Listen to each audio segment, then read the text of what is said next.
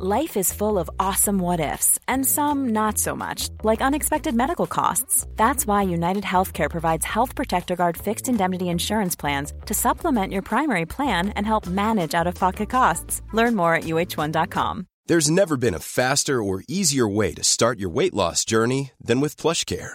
PlushCare accepts most insurance plans and gives you online access to board-certified physicians who can prescribe FDA-approved weight loss medications like Wegovy and Zepbound for those who qualify.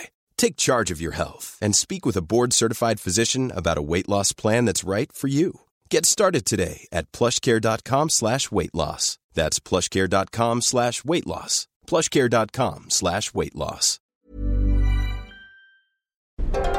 Wow.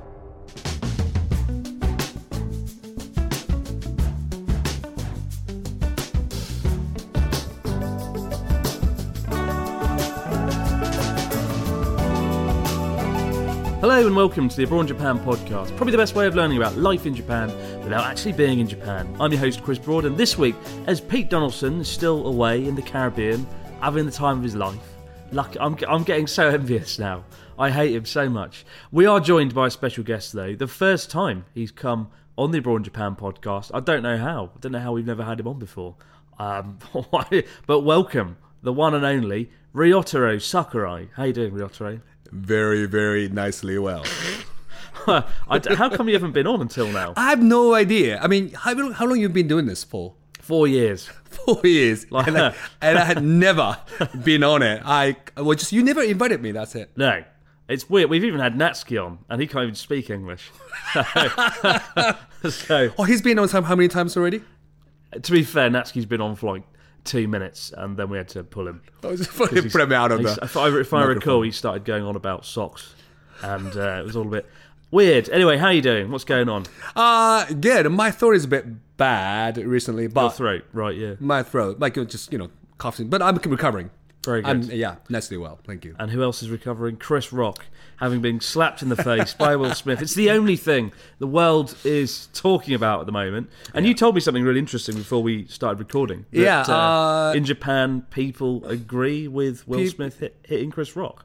Yeah, I mean, I just sort of surveyed this morning, right? And 78, I think, percent of Japanese people totally agreed upon the whole idea of hitting someone if your girlfriend or wife get humiliated by some guy. Bloody hell. Yeah. I mean, I don't know what the sort of consensus is. I think the consensus is it's okay to be angry, but to stand up and hit someone like that is not good. I am surprised, though, kind of by that was that 78% of people condoned violence, or just... Yeah, I mean, it cannot be helped. If those kind of this situation such like that happens, and you're kind of allowed to do that. I wonder if it's because Will Smith is kind of popular in Japan. Everyone likes him, everyone knows him, and not Chris Rock. I don't think he's that well known. So maybe people are much more likely to take Will Smith's side. Probably. And then and I heard, I mean, this is not something that I've read, but I heard that they did some kind of similar survey to the Americans. Right. And they maybe 30% or something, just a lot lower rate Jesus. Of the people who actually agreed upon it. So that actually proves that Japanese people are more violent.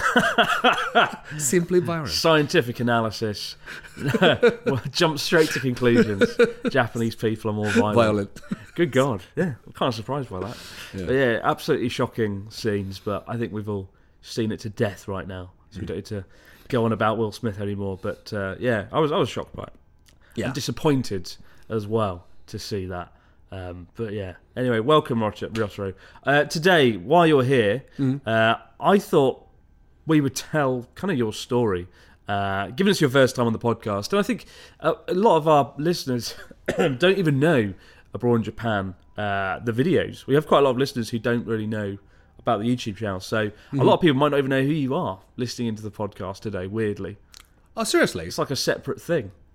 I thought it was the same thing. It's different. The podcast, it's different. Oh, is it? It's different, isn't it? So different listeners? Different listeners. Oh, yeah. Really? Oh, I didn't know that. All right. So people who are listening to your podcast are not totally not interested in your videos. They're not pretty much. And they certainly haven't seen you. So drunk. Let's start at the beginning. All right, sure. Where the hell did we meet? Everyone always asks me to tell the story of how we met. Sure. And we've talked about it so many times in the videos, but maybe first time in the podcast, obviously, because I'm here for the first time. That was back in 2015.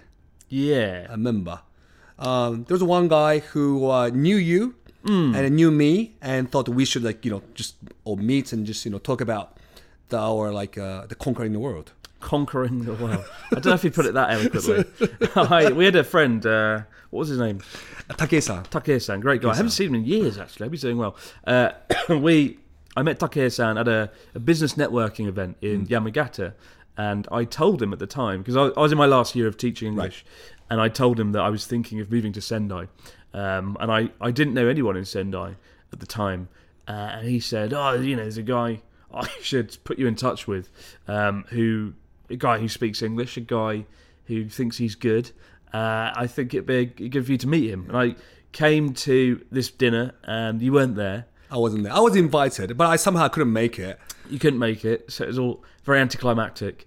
And we arranged to meet, I think, a few days later. Oh, he actually forced, Takei-san was there, right, with you, right? Yeah. And so he forced that put you on the phone with me, and so we had to talk. Yeah. And just make an appointment. We were forced to make an appointment by Takei-san. And he was that adamant. To get us hooked. And I don't know, maybe maybe I spoke English British with a British accent. Well, I remember when I spoke to you on the phone the first time, I thought you were a British guy. I thought, it's just someone from London. Some London. So it was a bit weird. I hadn't really met anyone with that strong sort of London accent, who's actually Japanese. Something you're very smug about. Of course. So about a month later or something? No, we met 2 days later. Oh, was it? Yeah. Glad you remember this beautiful origin story. We met and had sushi, and then you told me about your life and told me about your life as well. My life story was I taught English, here I am. Your story went on for 4 hours, and I'm sure we'll hear some of that today. Because I'm a little bit older.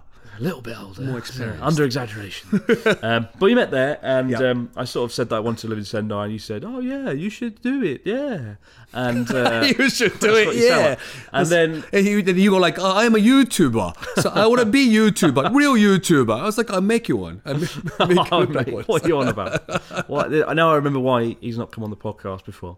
And anyway, I moved to Sendai, and we didn't do that much together at first.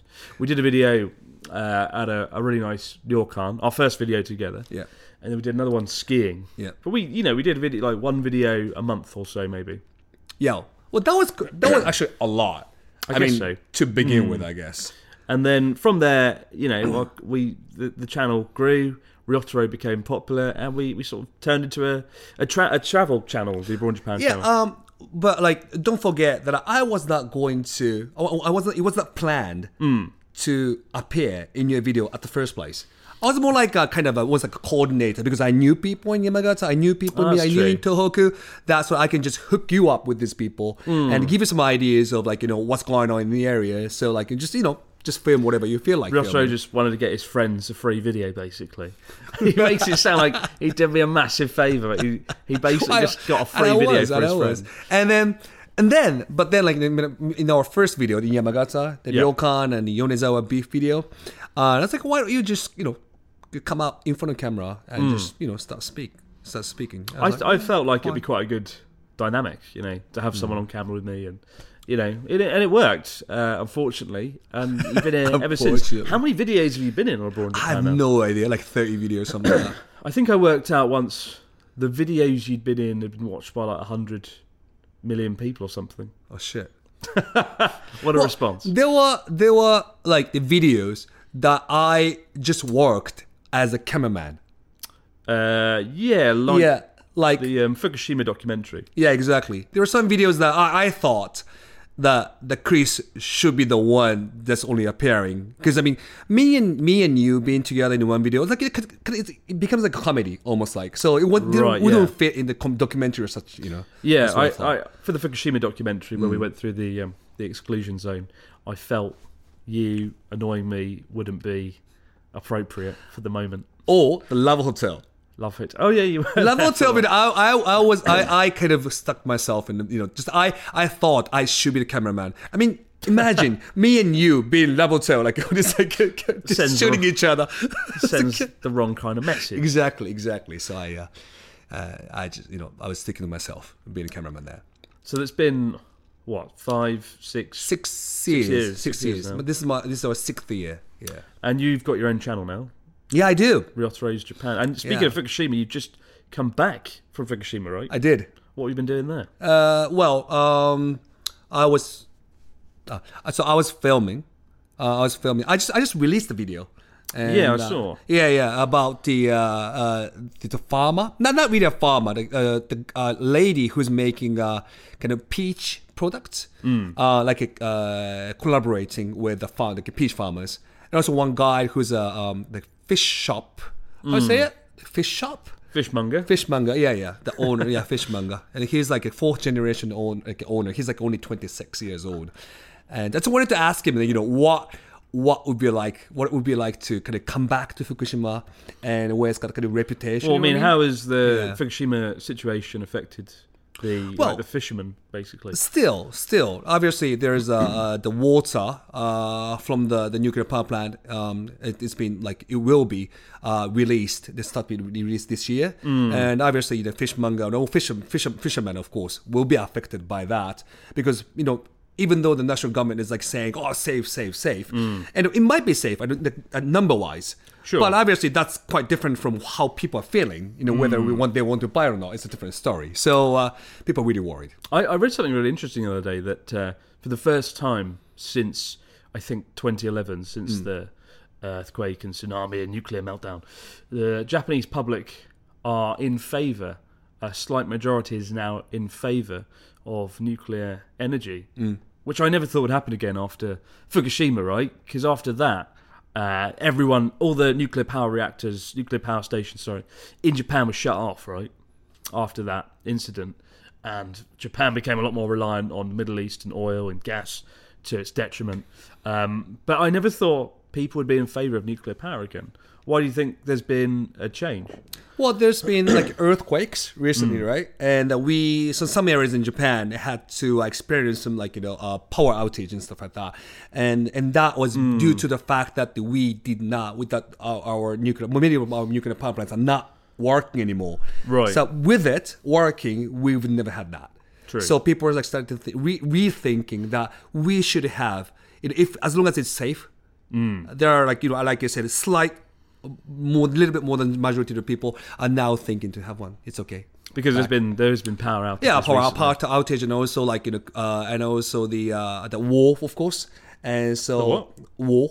The war. Oh right, yes. The oil, it's going up in the price. Yeah. And obviously, and also the carbon. Obviously, you need to burn the coal to get the power, and obviously, it's not really good for the air. It's going to be a big shift when they switch them all back on. Exactly. I never thought I'd see the day. But back to you.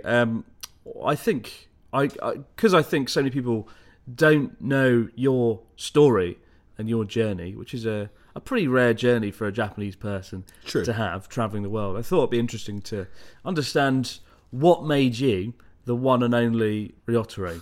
How did we, like a villain origin story? How were you created? Because you've lived what were you going to say? How was I created? In the fires, my mother and father. In the fires of Mount Aso, forged from steel and sausages. Choking to death. He's dead. Yeah, I'm dead. You've lived in everywhere. You've lived in America, the UK, Germany, Australia. Yeah. I think I've got them all. You say Spain. You've been to Spain briefly. You haven't lived there, have you? Oh, I did actually. How long? Well, 3 months. Does that qualify as living in Spain? Well, I think so, Barcelona. I was renting an apartment. But why did you leave Japan? Usually, when people come on this show, we ask, why did you come to Japan?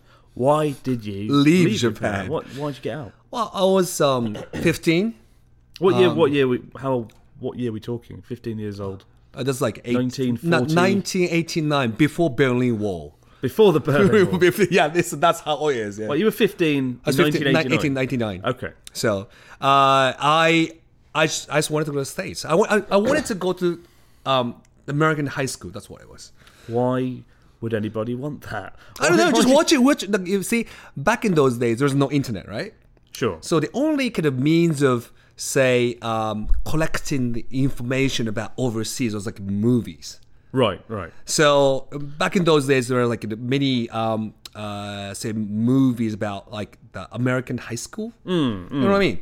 So like watching them. Like what? Like Footloose. Footloose. Kevin Bacon. Yeah. Dancing. Well, it's not. This is not a movie, but Beverly Hills 90210. Beverly Hills. What? 90210. Right. I don't know what that is. Oh, it's like it's one of those like the TV series that and it goes on forever. And you watched that in Japan? It was popular here. I was watching it like while I was there actually. Okay. I mean, it did not make me want to go there, but that was kind of the life that I wanted to have. In the States, that's quite different now. So anyway. what? So you watched Footloose one day? Footloose, I watched Top Gun, and thought, right, I'll go to America. Like what? That's not. It how was it was like that because I mean, obviously the high school life in say what I mean according to the movie, right? Yeah. High school life that I saw in the movie in the States and high school life that I was having, I would have had in Japan was quite different. It's a bit odd. Like it's like me watching The Karate Kid when I'm 15 and thinking, oh, I'll go to Japan, I'll go to Okinawa and learn the secrets. But like you watched you watched Footloose. Yeah. And not a great film. Let's not sugarcoat it. It's not a great film. Well, it's a great film. Some listeners are going to be livid, angry, furious that I've mocked Footloose. But like, is that it? Is that all there was to it? No, I mean, it's like I forgot. Like, I know. So I was watching the Ferris Bueller's Day Off and stuff like that. It was all high school.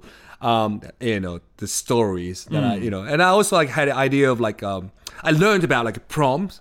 I learned about like dance parties. And Do you not have prom in Japan? No. Really? No, we don't. Oh, yeah. I know. And you know what I learned about? I learned about having a locker of your own. Wow. And I was having the desk, your like the desk. You get a desk in Japan. No, but that opens up. Oh, right. You know what I mean? That opens like when you stand up. Yeah. And you open up, you stand up, and you sit down, and you close your that like desk only exists in certain countries. Like America. So I wanted to have a locker. I wanted to have that desk. I wanted to have like I wanted to have like I wanted to see the American football team, right. And I wanted to see the quarterback of the football team going out with the prettiest girl and the cheerleaders. So you watched Footloose, and that's you what wanted a desk that opened, and that was the trigger point for leaving Japan forever. Yes. And moving to Seattle. Yes, Seattle. How did you? I mean. Did you speak English at this point? No. Well, you know how bad we speak. I mean, Japanese people in general, like when you're 15, right? No one really speaks English in this country so much. It's getting better, but back in 1989, it's just no one absolutely. So I was like that. I liked learning English, but I was not good at it. So I went there. I had I was struggling. I seriously was struggling to learn English. I still remember the first book I had to read was Alice in Wonderland, and I couldn't read it. God. It was just so hard. It was so hard for me already. I don't think I could read that. I'd go to sleep. Alice in Wonderland. Yeah, that was it when I was 15. Then they made me read it. I couldn't read it. So as a result, what happened was that I could not. Well, I even could not understand the question of the test that I was having. So why did Alice go to fucking Wonderland? Why did the lid of the bottle say "drink me"? Oh my goodness! I couldn't answer any of them. So teacher felt so sorry for me. Coming from all the way from Japan as a little boy, is having to struggle. Rightly so. Trying to understand all these classes with a different language that from what the mother tongue is. So they all gave me D's. Oh, instead of F. Wow, such generosity. But in the end, I was able to acquire all the passes at least, right? I passed all the classes, even though it wasn't F. So you cheated your way through the American education system. I think I did. but I was good at math. I was good at some calculations and stuff like that. Right. It was a lot easier for me because it was stuff that was done in the junior high school, really. I mean, how do your parents feel about this? This is a bit weird. It's not as if you have any friends or family over there. No. You've just sort of gone, and that's not After normal. watching Footloose, yeah. Not many kids do that. I just, why did this happen? Did your parents want you to go? Were they like, go on Ryotaro, leave Japan? They didn't mind. They didn't mind at all. Like there was someday I go, wow. So one day I go up to my mom and say, Mom, I want to go to the States. I was like, oh, really? I saw Footloose, Mum. She wouldn't know. But anyway, but how can you go there? And I went to the study abroad agent, and then got some brochures and showed it to my mom and say, this is what's happening in the States, and I can go to this school, I can go to this school and this school or this school, and they're all in the place called Seattle, in a place called Washington State. Oh, my mom was like, oh, is that the capital?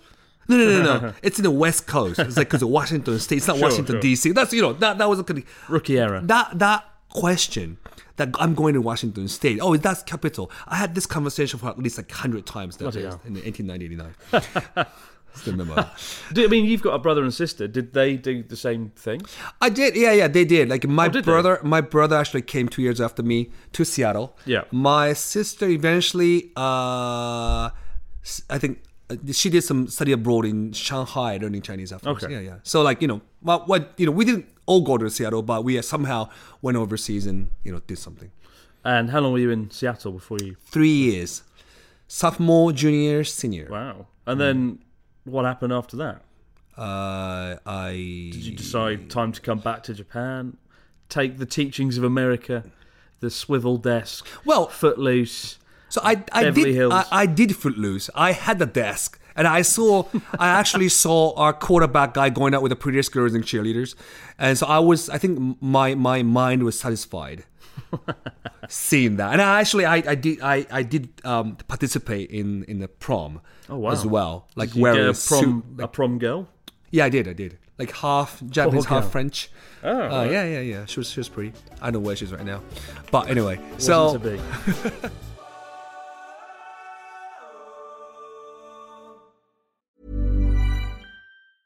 Jewelry isn't a gift you give just once. It's a way to remind your loved one of a beautiful moment every time they see it. Blue Nile can help you find the gift that says how you feel and says it beautifully, with expert guidance and a wide assortment of jewelry of the highest quality at the best price. Go to BlueNile.com and experience the convenience of shopping Blue Nile, the original online jeweler since 1999. That's BlueNile.com to find the perfect jewelry gift for any occasion. BlueNile.com. Hold up. What was that? Boring. No flavor. That was as bad as those leftovers you ate all week. Keke Palmer here, and it's time to say hello to something fresh and guilt-free. Hello Fresh. Jazz up dinner with pecan-crusted chicken or garlic butter shrimp scampi. Now that's music to my mouth. Hello Fresh. Let's get this dinner party started. Discover all the delicious possibilities at HelloFresh.com. Hey, it's Ryan Reynolds, and I'm here with Keith, co-star of my upcoming film, If, only in theaters May 17th. Do you want to tell people the big news? All right, I'll do it. Sign up now and you'll get unlimited for $15 a month and 6 months of Paramount Plus Essential Plan on us. MintMobile.com/switch. Upfront payment of $45 equivalent to $15 per month. Unlimited over 40 gigabytes per month. Face lower speeds. Videos at 480p. Active Mint customers by 531.24 get 6 months of Paramount Plus Essential Plan. Auto renews after 6 months. Offer ends May 31st, 2024. Separate Paramount Plus registration required. Terms and conditions apply if rated PG. There's never been a faster or easier way to start your weight loss journey than with PlushCare. PlushCare accepts most insurance plans and gives you online access to board-certified physicians who can prescribe FDA-approved weight loss medications like Wegovy and Zepbound for those who qualify.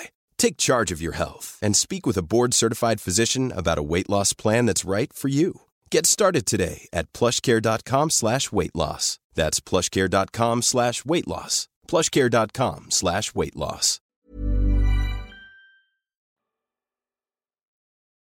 But so I did, I think, what I wanted to do originally before I left. So I was kind of researching what kind of, which university I wanted to go to. Yeah. in the States in the beginning. But I heard my friend told me like, oh, so my friend. I asked my friend like, what are you going to do after graduation? And he goes like, oh, I'm thinking about going to university in Britain. Oh, right. It's like, what? In Britain? Why? Well, there are some like universities in Britain that how dare you? Yeah, it's like, so they speak different language. So they were like, what? There are a university out there that who just take the American credits, high school credits, and you can actually get in there straight. It's like, oh, really? So I wanted to do something different. So what I did was I went into the career center of my high school and looked it up, the dictionary, right, the college dictionary, and I found like maybe 5 universities who would like take in the American credits, American high school credits, and I applied one of them, and I passed. And that was Richmond University. Richmond University in Richmond. Oh wow, London. So how old were you when you moved to the UK? How old? 20. I don't know. 18 then. Yeah, 18. 15, 16, 18. Since 1992? 1992, yeah. Right. So I'd never been to London, so I just applied, and okay, you passed. So I just flew direct from Seattle to London. I had no idea what it was like to actually live in Britain at all. So bloody hell! Yeah. Were you like, how did it compare to America when you first got there?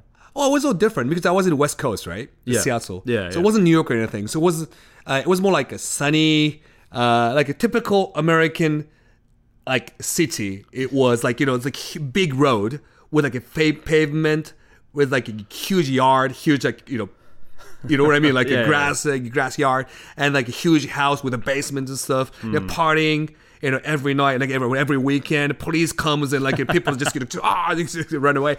Typical high school life that you see in many movies, right? Yeah. That's exactly what was going on in Seattle when I was there. But Britain was so different. It was like all like the buildings are all different, right? They're all like stones and bricks, and like they're all very traditional.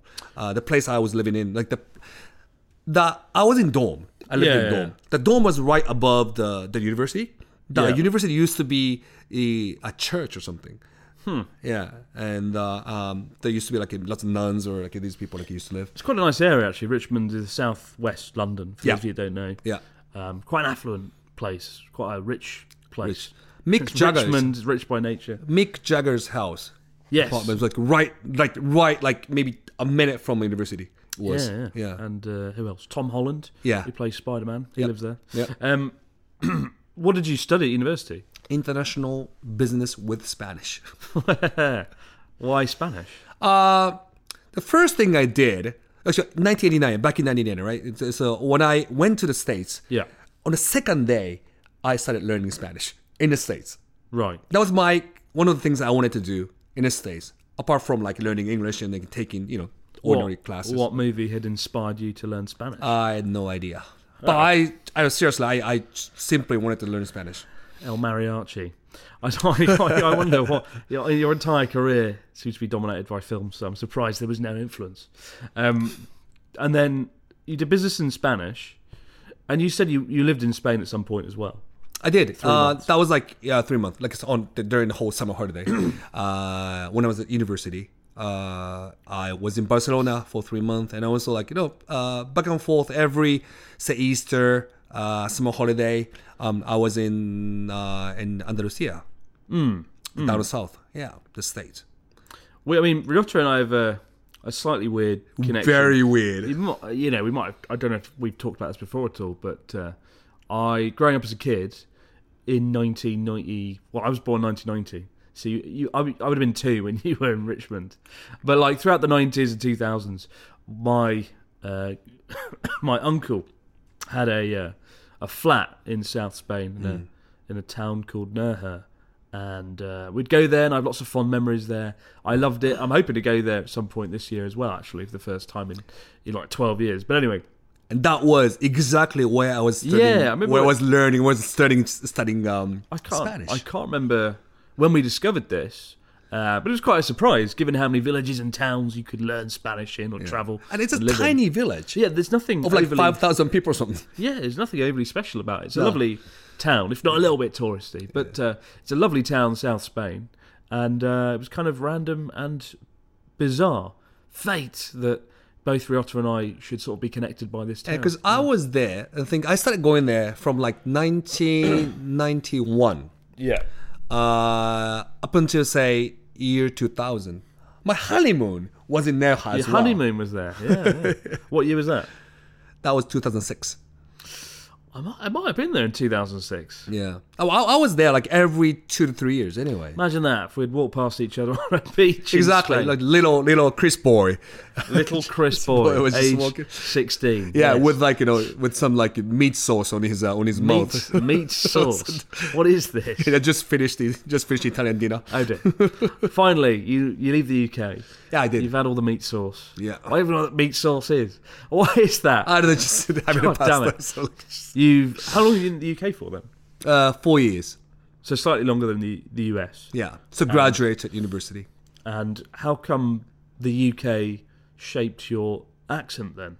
Well, because people were so nice. Well, you think, like, given, the all-important years, your first years that you learn English, Yeah. you think you would have adopted more of an American accent? No, yeah, I did. The first 3 years, but when I went to when I moved to moved to Britain, the people were so nice that Definitely. they all tried to correct my English to the proper one. Oh right, yeah. So like we say do that. you go to a pub and say, can I get some fries? Like that's called chips. So, Yeah, British people, we don't like American English. Very, understandably, you want people to speak the proper English, the correct English. So they all did correct my English. Oh, like, Bullied you. Stop saying man. That's not appropriate in this country. So you were bullied into submission. Yeah, I did. Bullied into adopting a British accent. 4 years English. past though, you've lived in the UK. Yes. And then you moved to Germany. Germany. I got my first job. Found. Did you go back to Japan at all? Yeah, I did. Like summer holiday, winter holiday, sometimes Christmas holiday. So okay, like I told you that I started learning Spanish on the second day. From the second day I arrived in the States, right? Yeah. Spanish was one thing I wanted to do. I wanted to learn. German was like kind of the third language I wanted to do after English and Spanish. How good's your Spanish? How good did you become at it? Yo hablo español un poquito, pero Yes. what? Se me ha olvidado. Sí. Oh, but are you actually fluent? Fluent. I can talk, but I haven't really been speaking Spanish for a long time, so it's conversational. At least, Why didn't you move to Spain if you love it so much? Why didn't you go there after the UK? Well, to do the business and stuff. Like it was that was my like I said. Like You're saying the Spanish can't do business. Well, it's just like German was the second language I wanted to learn after Spanish. So what I did was I went to Munich, Right. and I started going to language school For German. for German. Can you speak German? Ein bisschen. What? Ich spreche Oh, right, I speak Deutsch it, ein bisschen. yeah. Yeah. So you can. Yeah. So then I went to school like for 2 months or so. Then I liked Germany, so I started looking for a job there, and I had my English CV with me. Right. So what I did was I went to Chamber of Commerce, the Japanese Chamber of Commerce, and in each city like Frankfurt, Hamburg, Munich, and all these cities, and handed out my CVs. Oh, right. To these people at the Chamber of Commerce. And so the companies, Japanese companies, mainly Japanese companies who have offices in these cities found my CV, and I got 2 phone calls from these companies. Because I guess there's not that many, Japanese people in Germany are few and far between, right? Well, in Düsseldorf, for instance, it was a kind of one of the little Japan of whole Europe. Really? Thousands of Japanese companies were that. there. And many companies, like when they opened office, office, say a first office in Europe, continental Europe especially, it was always Düsseldorf. Really? Yeah. I had no idea. Best ramens or best like Japanese food if you're trying to find, it was always been in Düsseldorf. It's pretty cool. I know like German people love Japan. I'd say There's more fans of Japan in Germany than there is in the UK to some extent. Or for instance, like in my channel, right? Like a viewer, after, say, America and then Britain, Austria, Canada, then German. Yeah, same for me as well. Yeah. People in Germany can speak English very well. Very well. So, so I got myself a job at the Düsseldorf, in Düsseldorf, and I was there for 2.5 years. 2 years. And then what happened? Moved to Sydney, Australia. Then you moved to Australia. Yeah. Why? What led you there all of a sudden? I had a friend there. Another friend luring you away to another country. Yeah, exactly. So why don't you come to Australia? Because I was 25, right? Yeah. And 25 was that back then. It was a last year that you could go for working holiday. It's pretty crazy. You're 25, and at this point, you've already lived in sort of four countries. If we're going to be liberal and say you lived in Spain. Like for a lot of people, by 25 they've just left university. So to have lived in like 3 or 4 countries, that's pretty damn cool. You're very bloody lucky. So it was like so casual, I think, for me to like move to. It was so difficult at all to move to another country. So my friend was like, "Oh, why don't you come to Sydney? Well, this is your last year in a working holiday. You can't go. You can't get a working holiday visa anymore if you're 26." Right. So then we're like, "Okay, yeah, sure." quit my job and just go to Sydney. What was it like in Australia? Excellent, just loved it. You've told me before that Australia was your favorite place. If Japan gets sunk or something by any reason, I would move to Australia. God, no, because ominous thought. Look, I mean, the countries, right, or the places that I'd lived before Australia. Say Seattle, rains a lot. London rains a lot. It does. Düsseldorf rains a lot. It does. Spain was good, amazing climate. So but Spain, I was just there for like 3 months or so, right? Yeah. So amongst these like 3 places, like they were all rainy places. So why don't I just move to somewhere with nice climate? And I did. It was amazing. Why did you ever leave Australia if it was so good? It was my 10th year since I left Japan, right? Yeah. I was 15. I was already 25 when I got to Sydney. And I was working there for a year, and I thought, wow, this is an amazing place. I love this country. But since it was like coming to 10th year, and maybe until 7th year or so, 8th year or so, I was living in those countries without internet. Yeah, because of course the internet was still up and coming. Exactly. In the 90s. So meaning that I did not know anything of what was happening in Japan to them. So then I suddenly I started feeling like I was kind of losing Japanese part of me. Identity almost like. And I was becoming somewhat like someone who's not Japanese, but not Australian either, not British. I didn't know who I was. Sure. So I wanted to kind of recover the Japanese part of me. Identity. By moving back to Japan. I think you came back to Japan because you realised you had a real asset that you could speak English so well. In a way that a lot of people here can't, right? Well, yeah, I know, but suddenly in a minority, you have a massive advantage. Yeah, but I wasn't really sure how well I could utilize that skill or the knowledge in Japan. I had no idea because I'd not like lived in Japan for like last 10 years, right? Yeah. So I wasn't really sure like what I could have done. I could do in the country like when I moved back. English teacher. Imagine that. That's the worst job you could ever do. I can't imagine you teaching anything. Yeah, no. Fair enough. Yeah. So then I came back to Japan and found myself another job in Tokyo. And now, what is it you actually do? A lot of people always ask, what is it Ryotaro does? And I am a YouTuber. Yeah, you're not right. One does not simply just become a YouTuber. What do you do? So I'm Put running us out of our misery. I'm running a company that promotes, especially the kind of the regional part of Japan. Not like cities, not like Osaka, not Kyoto, not Tokyo, for instance. I'm trying to kind of like put the light on the spotlight onto these places where these cities or villages that have not been discovered by the tourists yet. And, certainly, even when I got here in 2012, most of North Japan wasn't on the map, right? No. It was crazy. Lonely Planet said boring. Did it? It did, Sendai. Well, they've changed their tune now. Didn't Lonely Planet, do a whole special award for 2020? In 2020, unfortunately, people are going to come in 2020. But in 2020, the Tohoku, the area where we live, has been chosen as one of the 3 places, the areas that you should visit in the whole world. In the whole world? In the whole world, it was. Bloody hell. Yeah. I mean, there is a lot of diversity here in Tohoku in terms of food, cultures, the prefectures. I mean, because I've lived here 10 years, some of the magic of Tohoku's worn off for me, if you know what I mean. Which is a shame. But I still love this part of Japan. I still think it is a very special place. But you sort of go in and help businesses though, don't you? Prepare, or you used to, when tourism was a thing, you would help companies prepare for foreign tourists, wouldn't you? Yeah. Because you would reel me in to work with you and be like a customer, a foreign customer. Like foreign customer. Just pretend that you're a foreign customer and say, can I have a ramen, please? just as I would say.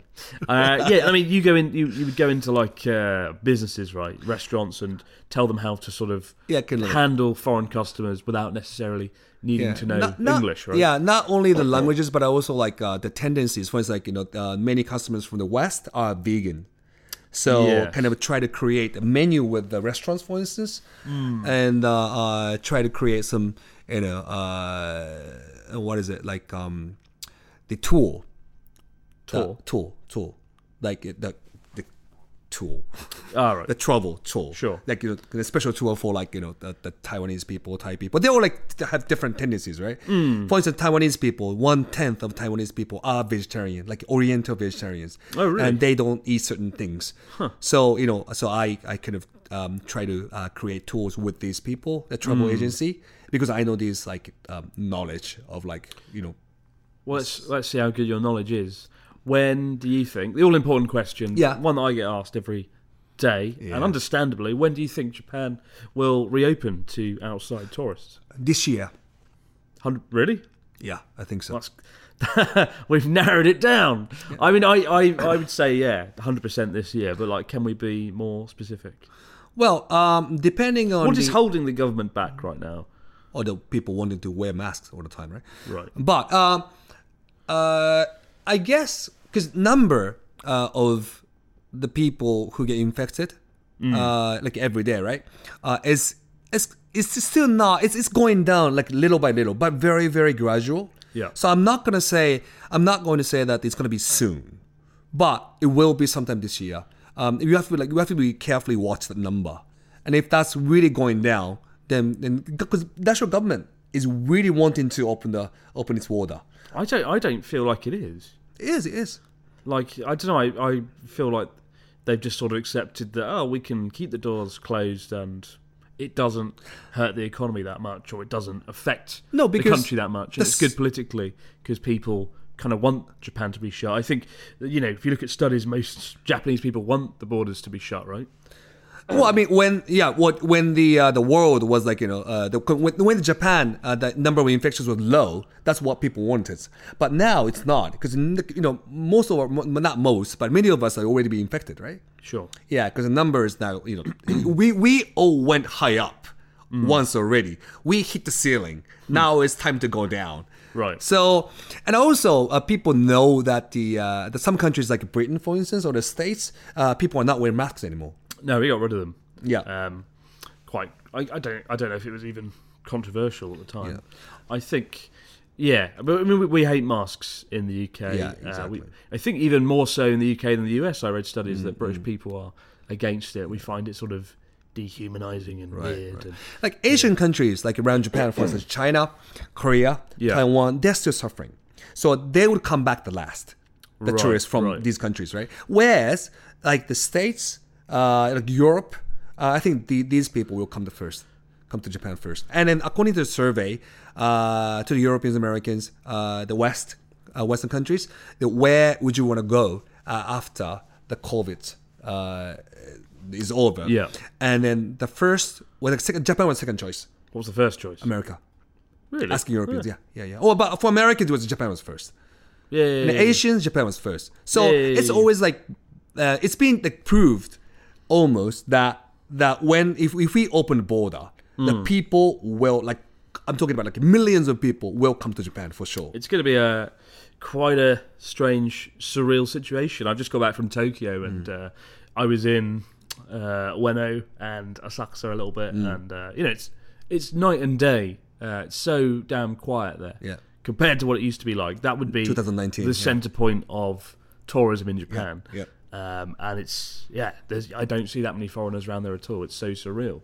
But I want them back. For businesses, I think it'd be good for local business. Oh, yeah. I want to have friends be able to come visit. I want you guys listening to be able to come visit as well. And Japanese yen is getting weak and weak and weak. Oh, is it? Yeah, it's like, so now for everyone, like for almost everyone who's listening to this podcast, I think it's good for you guys to come to Japan and buy stuff. It's just so cheap. Your money's going to go a lot further. Exactly. So, but contrarily, like for my case, going abroad, it's just gonna. Not really good for me though. When do you think you're going to go back to Nerja in Spain? Next year, I guess. Next year? I'm going to go this year. Yeah, I know. I'm going to take a photo for you. Yeah. It's going to be weird going back there. I'll make him visit my host mother. Your host mother. Yeah, because I was studying there, right? So I always stayed at the this host family. Right. And I always like surprise her by sending a spy to her place and knock on the door, and there's like a white guy standing, right? It's like and it's showing my picture, the photo on a smartphone, saying like my photo is like amigo. I'll film it. Me getting you do, yeah. Me getting assaulted by a Spanish woman like, who's like, "Who are you? Why are you here on my door?" Yeah, it's going to frighten the life out of her. But thank you for coming today, Ryotaro. Well, Ryotaro is going to be in the next episode where we're going to talk more about his favourite things in Japan, his recommendations, a bit more of a intense Q&A. Today was you're going to come out, and today was more sort of to hear your origin story, introduction. Yeah, so now we know the story behind Ryotaro. It's basically he watched Footloose, and that defined his entire career. What a ridiculous story. Bloody hell. And the secret of my success. It's interesting how like pop culture can affect people's lives so much. Like Natsuki, for example, listened to punk rock and that shaped his personality and who he became. I mean, back in 80s, right? Or 90s even, like those like pop culture, like including, movies and stuff and music and everything, was so strong. Like it influenced a lot of people. I mean, there was no internet, right? So that was like the only music and movies were the only means of kind of inhaling the Western culture, especially for Japanese people, I guess. Yeah, well, yeah. I'm gonna go away and watch Footloose after this. Yeah, I'm not though, am I? I don't think I've seen Footloose. I find the song Footloose really annoying. Just watch it. Footloose. Yeah, Footloose. Oh, I hate it. Don't know why. The Sunday shoes. It's one of those films that didn't really make it past the 80s. Nobody talks about it. I still talk about it. Yeah, you do. Yeah. I do. You're the greatest advocate of Footloose there's ever been. Kevin Bacon. Oh, God. But send in your questions for Ryotaro, guys, and I'll put them to the man himself next week. Thank you so much for joining, Ryotaro. Thank you. And welcome back for the next episode. But now, guys, no matter where you might be out there in the big wide world, have yourself a great few days, and we'll be back later this week, so all over again, right back here with Ryotaro, Mr. Footloose himself, on the Abroad in Japan podcast. So, guys, good morning, good evening, and good afternoon, and I will see you in next podcast. And now I remember why we don't have it on the show.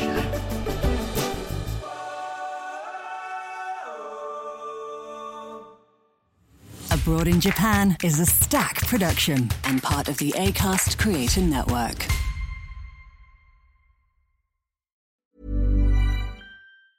Ever catch yourself eating the same flavorless dinner 3 days in a row?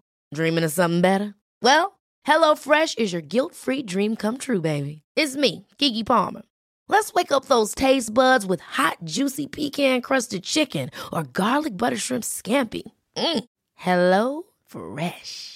Stop dreaming of all the delicious possibilities and dig in at HelloFresh.com. Let's get this dinner party started.